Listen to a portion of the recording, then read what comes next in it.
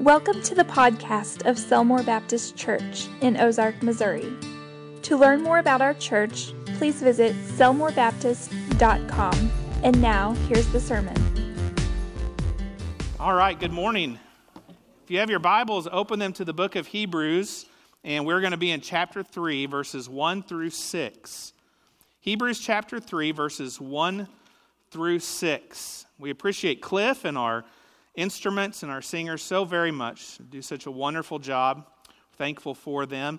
I'm thankful for all of you. Today would have been a really easy day just to get up and walk out on the porch and say, nope, going back to bed, getting back under the covers. But you all didn't do that. So thank you. Thank you for being here this morning. Thank you for being faithful to gather with the saints.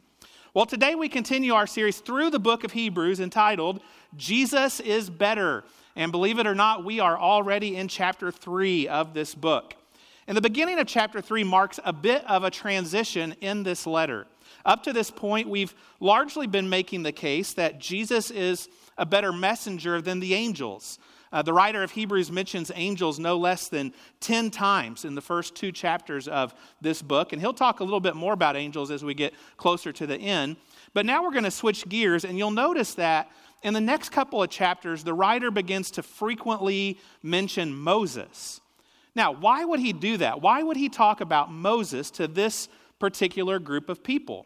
Well, remember to whom he's writing. He's writing to a group of Hebrew or Jewish Christians.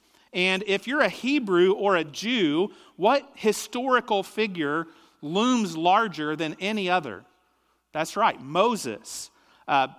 President's Day is coming up soon, right? We celebrate the birthdays of Washington and Lincoln. Moses was like George Washington, Thomas Jefferson, Abraham Lincoln, all rolled up into one, if you're a Hebrew or if you're a Jew. And so for the writer of this epistle to make the case that Jesus is even greater than Moses, are you kidding me? The one who talked to God, the one to whom the 10 Commandments were given, the one who led our people out of Egypt, Jesus is greater than him? Well, that's really saying something. If Jesus is greater than even Moses, my goodness, he is truly great. He must be the Son of God. He must be the Messiah. And if Jesus is all those things, then it follows that he's worthy of our devotion, and he's worthy of our obedience, and he's worthy of our worship. That's the point that the author of Hebrews is trying to make in today's text. That's the place that he's trying to get his readers to. And Lord willing, that's the conclusion that each of us will leave here with today as well. A reminder that Jesus is faithful, that he is great, and that we can put all of our hope and all of our trust in him. Now, do most of us in this room already know these things? Yes, I think so. I hope so. We've been taught that Jesus is faithful. We've been taught that Jesus is great from the time we were knee-high in Sunday school, and many of us have lived it. We've experienced that Jesus is faithful and that Jesus is great in our own lives. But we sang a song last Sunday that asked this question: is it good that we remind ourselves of this? What was the answer? It is. It's good that we remind ourselves of these things. So let's spend some time this morning reminding ourselves of the faithfulness and of the greatness of Jesus. And we'll do that by identifying 3 truths about him in this text. So let's get started by reading Hebrews chapter 3, and we'll read verse 1 and the first part of verse 2. Therefore, holy brethren, partakers of the heavenly calling, consider the apostle and high priest of our confession, Christ Jesus, who was faithful to him who appointed him. And we'll just stop right there. All right, here's truth number 1 this morning about Jesus. Jesus is faithful to the Father. Jesus is faithful to the Father. Now, we'll work up to that statement here in just a moment, but first, note what the writer of Hebrews calls his audience in verse 1. He calls them holy brethren, partakers of the heavenly calling. Just a quick reminder, if you've put your faith in Jesus Christ as Savior and Lord, you are holy in the eyes of God. Sarah touched on that this morning with this great illustration. Now, you may not always feel holy, And there may be instances where you don't act holy. All of us still sin, even though we belong to Christ. But always remember, Christian, when God looks at you, he no longer sees your sin because you are robed in the righteousness of Christ. You have been justified in Jesus. When God looks at you, it is just as if you had never sinned because your sin is covered by the perfect blood of his Son. This is why we can rightfully be called holy brethren. This is why we can be called saints, as we are many times throughout Scripture. Not by any good that we have done, but by the righteousness of Jesus imputed to us. And by his grace, we are partakers of that heavenly calling. In other words, by his grace, we have been saved from our sin. And we thank God for that, don't we? Now, I really like the next word in verse 1. In the Greek, it is katanaio, something like that. Many versions translate this word into English as consider, or think carefully, or fix your mind upon. The idea is that you're not merely giving something a passing thought, but you're taking time to truly ponder it and consider it. In this case, the Bible is telling us to consider, to dwell on, to fix our mind on the faithfulness of Jesus. Now, this is something that I am convinced we do not do often enough. We know in our minds that Jesus is faithful. We know that he came to die for our sins. We know that he saved us and loves us. But do we really take the time to properly drink these things in and appreciate them and just consider them? Give them the consideration that they deserve. Or, in the hustle and bustle of life, do we take the faithfulness of Jesus for granted? Can I share with you two things that God has designed to help us do exactly this, to make time to consider the faithfulness of Jesus? One of those things is the biblical principle of Sabbath. When we take one day per week and set it aside and protect it as a day of worship and a day of rest. In our case, as New Testament Christians, we do that on Sunday, the Lord's Day. It establishes a rhythm in our life of pausing at least once per week to consider the faithfulness of Jesus and his proper place in our lives. The second way that the Bible gives us to do this is the ordinance of the Lord's Supper, which, by the way, we will observe next Sunday. When we come to the Lord's table with our church family and we break bread and drink of the cup, the Bible says that we proclaim the Lord's death until he comes.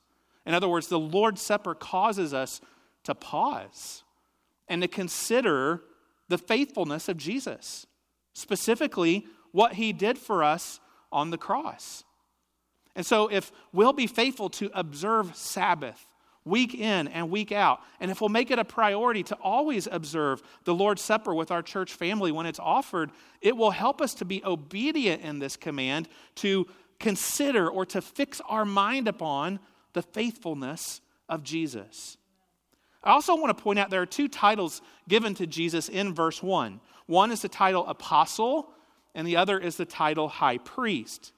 Now, typically when we think of the apostles, we think of the 12 disciples, along with the apostle Paul, those men whom Jesus selected to lay the foundation of the church and to pen the words of the New Testament.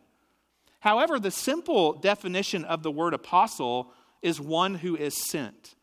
And in that sense, Jesus is the greatest of all apostles because he was the one sent by the Father to this world to be our Savior. Remember what he told the 12 in John chapter 20. As the Father has sent me, so send I you. Jesus is also referred to in verse 1 as our high priest. We talked about this some last week. A priest is a mediator between God and man. Now, as we've said, we no longer need a human priest to mediate between us and God. We no longer need a human priest to make sacrifice on our behalf. Why is that? Because Jesus was the ultimate sacrifice on the cross. He is now our great high priest. We come to the Father through him. And then the next phrase is really the main idea of these first two verses. It says that Jesus was faithful to him who appointed him. And who was it that appointed Jesus to come to this earth, to be our Savior? Well, his appointment came from his heavenly Father. In what specific ways was Jesus faithful to the Father who appointed him? Well, he was faithful to leave the glory of heaven and come to this fallen world. He was faithful to live a perfect life without sin. He was faithful to be baptized and set the example for us in every way. He was faithful to heal the sick and feed the hungry and bind up the brokenhearted. He was faithful to proclaim the word of God and the gospel of the kingdom of God. He was faithful to die in our place for our sin, being obedient even unto death. Yes, the death of the cross. And because he was faithful, God raised him from the dead, giving him the name above all names, that at the name of Jesus every knee should bow and every tongue confess that he is Lord to the glory of God the Father. We serve a faithful Lord and Savior. Let us consider that today. Let us ponder that today. Let us proclaim it and let us celebrate it. Thank you, Jesus, for being faithful to the Father. Thank you, Jesus, for being faithful to us. And help us, Jesus, to be faithful to you. Now, to help his readers better understand just how faithful and amazing Jesus is, the writer of Hebrews compares Jesus to someone that these people are very familiar with. And as we said at the beginning of the sermon, that person is Moses. So let's read the next few verses and we'll see how he goes about making this comparison. We'll start with the end of verse 2. As Moses also was faithful in all his house, for this one, capital O there, has been counted worthy of more glory than Moses, inasmuch as he who built the house has more honor than the house. For every house is built by someone, but he who built all things is God. And Moses indeed was faithful in all his house as a servant, for a testimony of those things which would be spoken afterward, but Christ as a son over his house. And we'll pause right there. All right, let's talk about these verses and explain them. We'll summarize them this way. Truth number 2, Jesus is greater than Moses. And really, any man. He's greater than Moses and any man. At the end of verse 2, it says, Jesus was faithful to his Father, just as Moses also was faithful in all his house. Now, the house it's talking about there is what we might call the household of faith. It is not Moses' house that it's speaking of, it's God's house. It is saying that Moses was faithful in all of God's house. The fact is that Moses was a member of the same household of faith that you and I belong to, and every person who has come to God by faith. We're all part of this great household that God has built and is building day by day. Every time that someone comes to faith in Christ, the household gets a little bigger.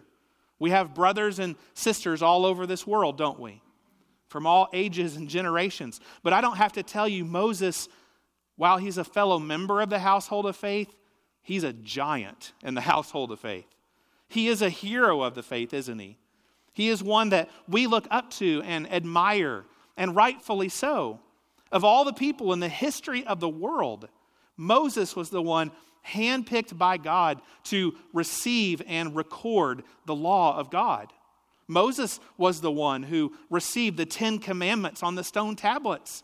I mean, wow. But verse 3 tells us there is one greater than Moses. There is one who is worthy of more glory than Moses. Because yes, Moses is great in the household of faith, but there is one, it says, who built the house. And he is greatest of all. Verse 3 says that he has more honor than the house, or by implication, anyone in the house. And of course, the builder that it's speaking of there is Jesus Christ. Verse 4 says every house is built by someone, but ultimately all things are built by God. And notice that the writer of Hebrews is now referring to Jesus as God. All things have their origin in him, but especially the household of faith. In verse 5, the author again makes the point that Moses is someone that we should look up to. He's someone that we should admire. It says that he was faithful in all of God's house as a servant. Verse 5 says that Moses' life was a testimony to God and that he would be spoken of long after he was gone. I don't know about you, but I read that and I think, man, I hope the same can be said of my life one day. Obviously not to the extent of Moses, but I hope that people will look back on my life one day and say that my life was a testimony to Christ. And hopefully all of you wish for the same thing for yourself. What a wonderful thing to have said about you. What a wonderful legacy. That's something for which all of us should strive. But at the end of the day, we have to acknowledge that even the most faithful men among us, even the men that we would consider to be giants of the faith, are merely fellow members of the household. And the reality is that none of them hold a candle to the one who built the house, the Son of God, Jesus Christ.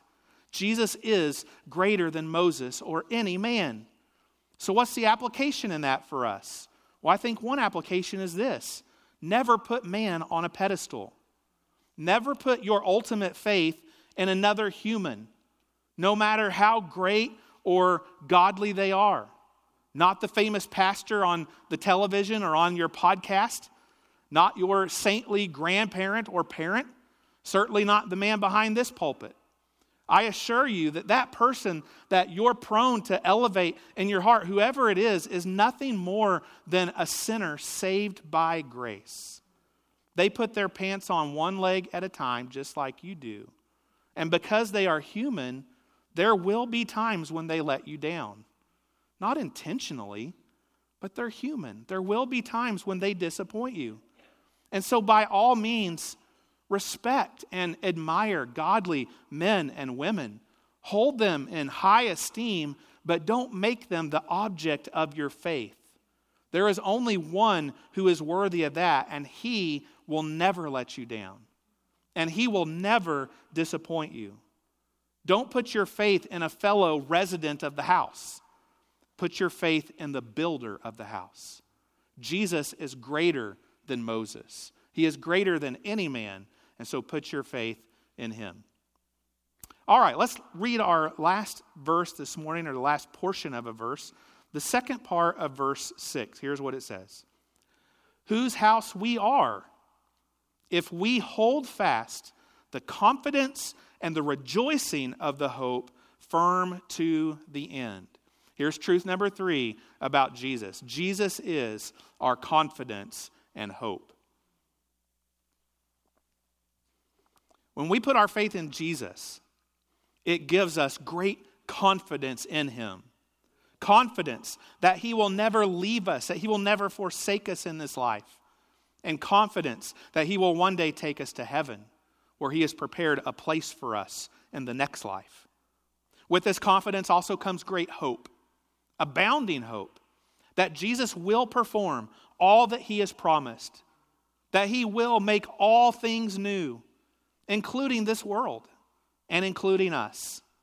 Colossians 1 refers to this as Christ in you, the hope of glory. Verse 6 says that there is rejoicing in this hope. Christians should be the most joyful and optimistic people in the world. Why? Because we know how the story ends. We know who wins. We know that light will overcome darkness, that good will overcome evil, that Christ has defeated Satan and one day will bind him forever and ever. While others are fearful and anxious over pandemics and persecution and political turmoil, we as Christians have peace. Why? Because our ultimate confidence and our ultimate hope is not in doctors, and it's not in pundits, and it's not in politicians. Our confidence and our hope are in Jesus and in him alone. Verse 6 closes with a challenge and really a word of warning to us.